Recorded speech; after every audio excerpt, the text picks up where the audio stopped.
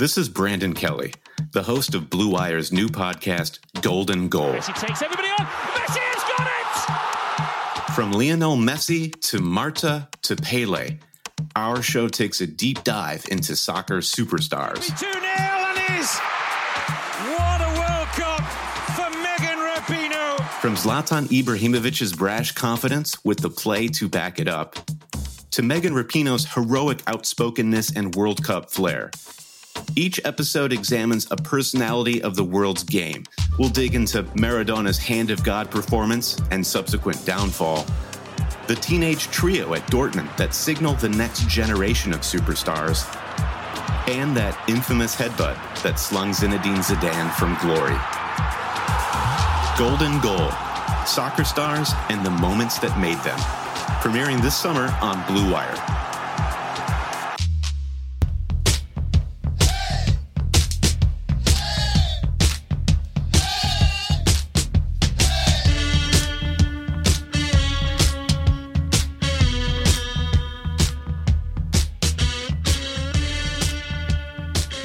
Welcome, everybody, to the Orange and Brown Report. This is the Friday, July 3rd edition.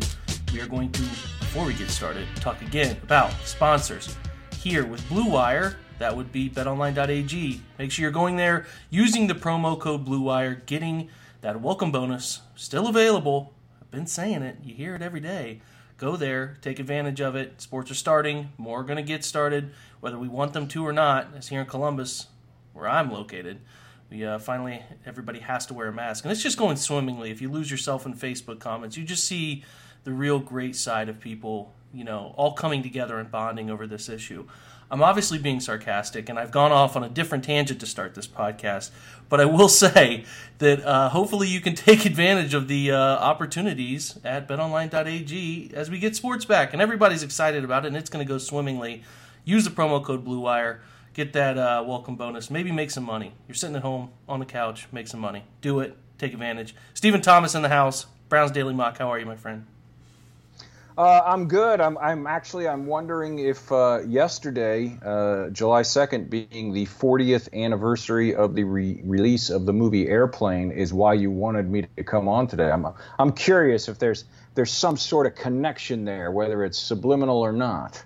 It's mostly subliminal, but I will attribute my randomness at the start of this as sort of an ode to a fantastic movie. God, I saw that when I was young, and man, did I not understand it. I did not get any of it, and I saw it like 3 years ago, and I was like, this. I could see this for the time, just being. It still holds up so well, like humor wise. So it's like, it's fantastic. Is that your favorite? Yeah.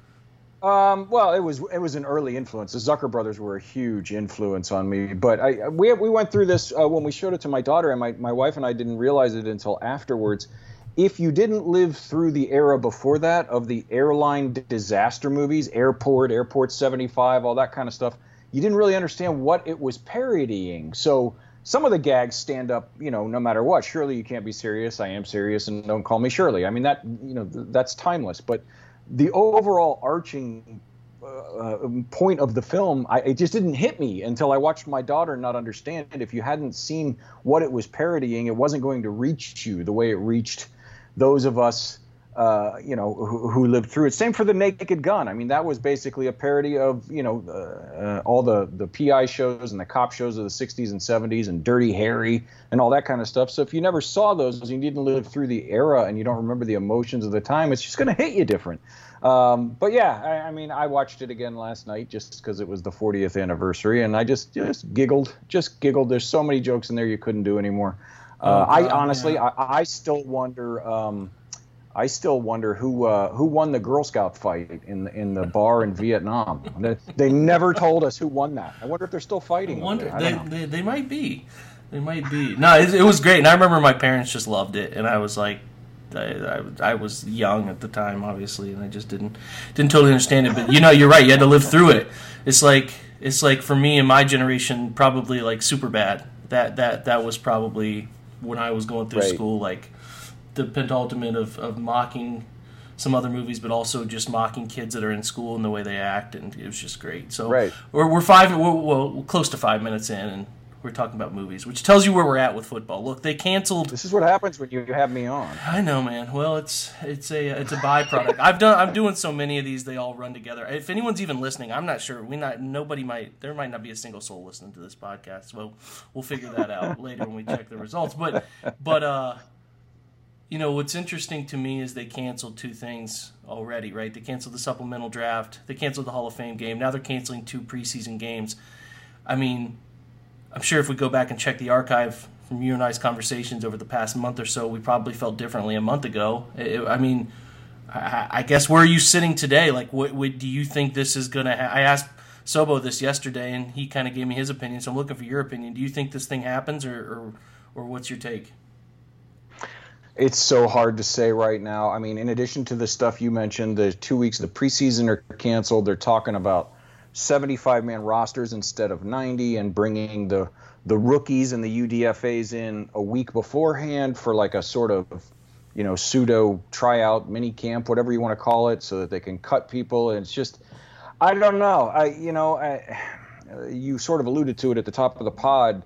The way people are acting across the country, just so unbelievably brazen and selfish. Every day it sort of seems to get, if not less likely, at least more up in the air, because who knows? Anybody that tells you what it's going to look like a month from now, 2 months from now, is lying to you, lying to themselves, or both. If it continues to surge the way it is now, it's hard to see a sport like football where, they literally bleed on each other, in addition to coughing and breathing and everything else.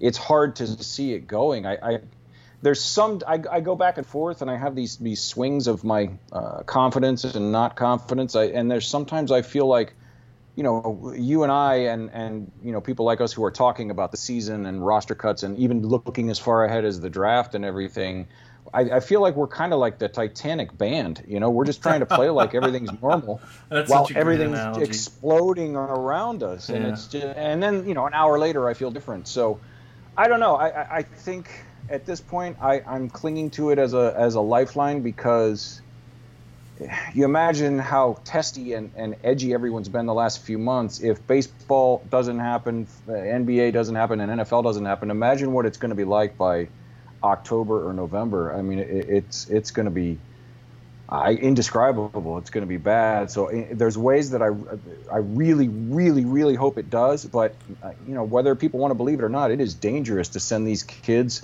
in college football and these guys in the NFL out there. I don't care what you say. It's dangerous. So they got to figure it out. Yeah, I keep going back to J.C. Tretter's comments about this is the game that's built to transfer this disease, and you referenced it a minute ago. It's very accurate. And I think what it boils down to, said it last night, I'll say it again today, is if the NBA and MLB have their seasons and it goes with minimal hiccups, they'll right. Get out there and do it. I think they'll feel forced to do it. And not that they don't. I even could see there's a world in which those two sports don't play, and then the NFL says, screw it, we're going to play. We're going to find a way. Like, they could be so stubborn about this, and the pressure could be coming from above them, that they're just going to play. But I do think that if the NBA in their bubble situation, even though it's in the heart of one of the states that's blowing up with difficulty in Florida, it is still sort of managed. And the idea is we can manage these guys in this situation, and if their situation fails, then how are we going to justify teams traveling? And then it's like, okay, baseball is the ultimate social distancing sport. You're not going to find one better built for, other than golf. You're not going to find one, like, it's the team sport combination deal here. It's the best of the best in terms of the situation. So it's like, if that fails too, how can you, with the optics that are there and the touching on every single play, how can you justify it? That will be really strange to me. So I don't know. I don't know where it goes. I feel like 30-70, like 30-70 it happens. At least if you want to look for, from just a strategic planning standpoint, they'll have NBA and MLB in front of them. And so if they're paying attention, and if the egos and the testosterone doesn't get in the way, which is always a concern with sports, especially football, they can learn from the mistakes and the things they do right. They can say, okay, this part worked, this part didn't, so how can we change that part that didn't work? They can watch baseball and basketball and learn from it.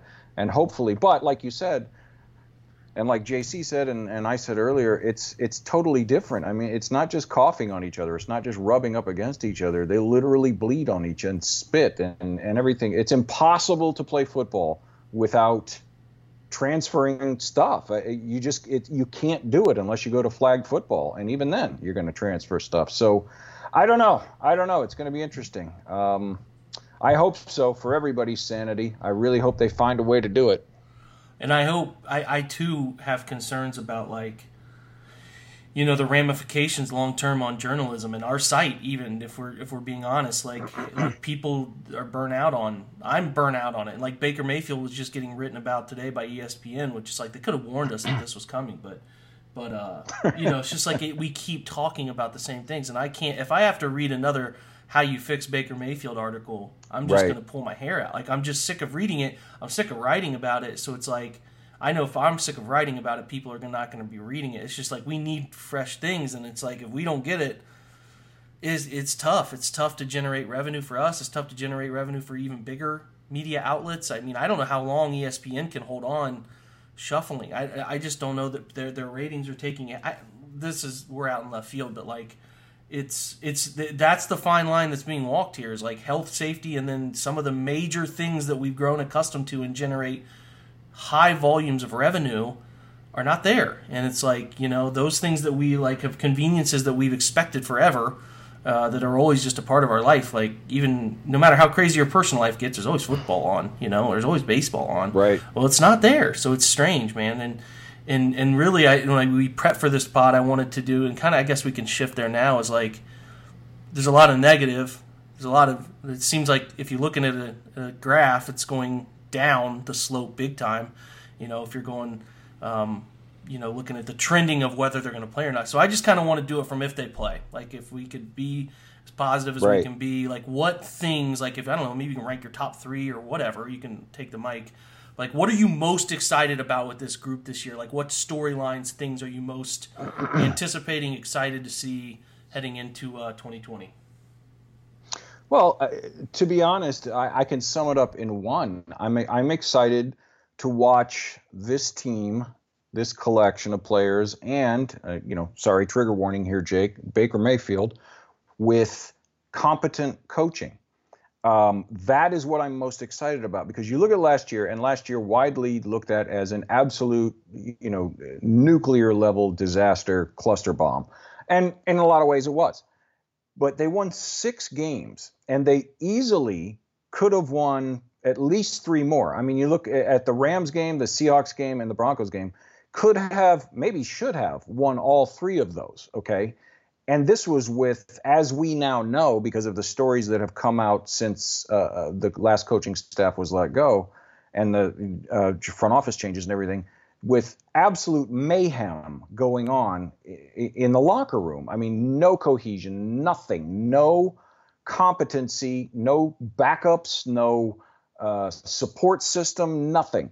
So the fact that they won 6 games and easily could have won at least 3 more with all of that going on, in my mind, that speaks to the level of talent that was there, and they have only added to it and fortified it in the offseason since then. Like you've done the breakdowns, look at the first drives of every game versus the rest of the game. The talent was there. I mean, there were holes on offense, there were holes, you know, on the offensive line, there were holes on defense, and they're not completely, you know, fortified. There are still holes here and there this year. I'm not saying they're not. But even with all that, you're looking at what I thought talent-wise was a 9 or 10 win team, and they've added talent at critical spots since then. So when you imagine that kind of talent that not only is getting competent coaching, they were humbled.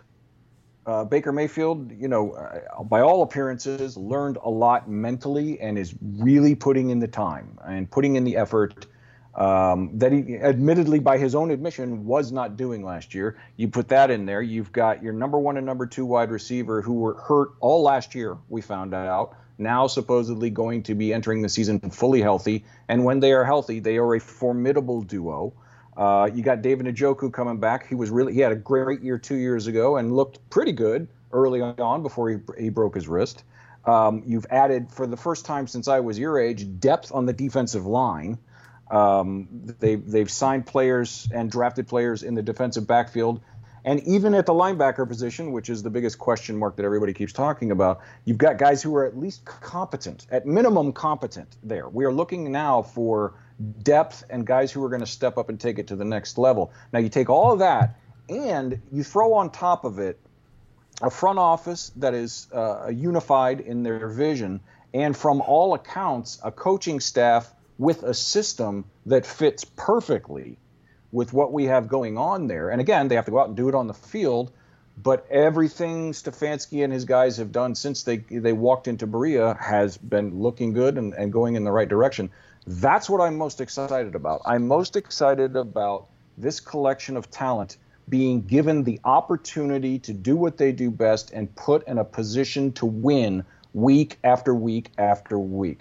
We have not seen that since the Bernie Kosar era, with the exception of the one Belichick season where they went to the playoffs. We haven't seen it at all since the return. I am thrilled with that going on. And of course, I know you don't want to go there. It all lies on Six's shoulders. But when you ask me what I'm most excited about, that's it right there in a nutshell. All of it working in the same direction with one engine behind it. Yeah, Tim wins is like the thing. The team is talented enough to get there, and we know they can. At least they can do it. It's just a matter of finding all of the external things that fit, and they did. They found it offensively with the right system. I'll say this: if this system doesn't work for them at the end of the year, and I know that Kevin is still relatively new running it, but if it doesn't work, I'm just going to kind of be scratching my head, because then I'll just be like, I don't know what will here. If this doesn't, it's tailor-made with the tight ends, the tackles, the movement skills, the interior guys who can really move. They have effectively ran the outside zone, wide zone scheme last year, even in different variational forms. Like Nick Chubb was really good in it. Kareem Hunt's got a full year under his belt to play football this year. The wide receivers are built. I don't know. And Baker's play action stats in terms of his rollout ability, accuracy, all that stuff. I'll be back to like square one. I'll just kind of be like, what? Yep. It'll never click. It'll just be like the ultimate doomsday. And if they can get competent defensive play, they can figure out linebacker, get them to play average, and even if they're below average, can be good enough on the back end and front end to be a respectable defense. They should be good. Right. All those storylines there are spot on from you. Competency from the top down, a unified vision. Finally, it feels like from the top down, and I couldn't put it any better myself. So, I listen. I hope there's reasons to feel like this is where it was supposed to go all along. Maybe they hired Kevin a year late. Maybe they hired him right on time. I don't know. Maybe he needed that. He probably did need that year to call plays and feel comfortable doing that and all of it. But to me, it's all there for the taking. And you have, even with like coming off as a fan or supporter or a writer covers this team, the high of last year where everybody thought like this is it. Well, you see that the fool's gold that was there kind of collectively from the coaching staff and many other things, and a guy who couldn't unify a coaching staff and then couldn't get it to pass the players. I just will be very surprised if they can't get those things moving in the right direction this year and just be a little more competent. And that's all it is because if they win Seattle, like you said, or they win Denver, they're not going to go into Week 17 not caring, and they're going to beat Cincinnati when it matters. Right. It's like there's 3 or 4 games. Can you swing those games this year? And there's a lot of moving parts going on with who will be able to play and whatnot, but that would suck if they have everything in place, which we think they do, and they're not able to play. So we're pretending that they do, and that's what we're excited about. So take that positivity into your Friday and your holiday weekend, everybody, and have a great 4th of July. Steve, thanks for joining me, man. Thanks for having me, brother. Go Browns. That's right. Go Browns. And listen, guys, like I said, have a great 4th, have a great holiday, decompress, step away from the computer, step away from the phone for a while, but stay safe, keep your distance, do all of those important things to keep everybody around you and yourself healthy. We appreciate you joining us this week. We'll catch you on Monday. Go Browns.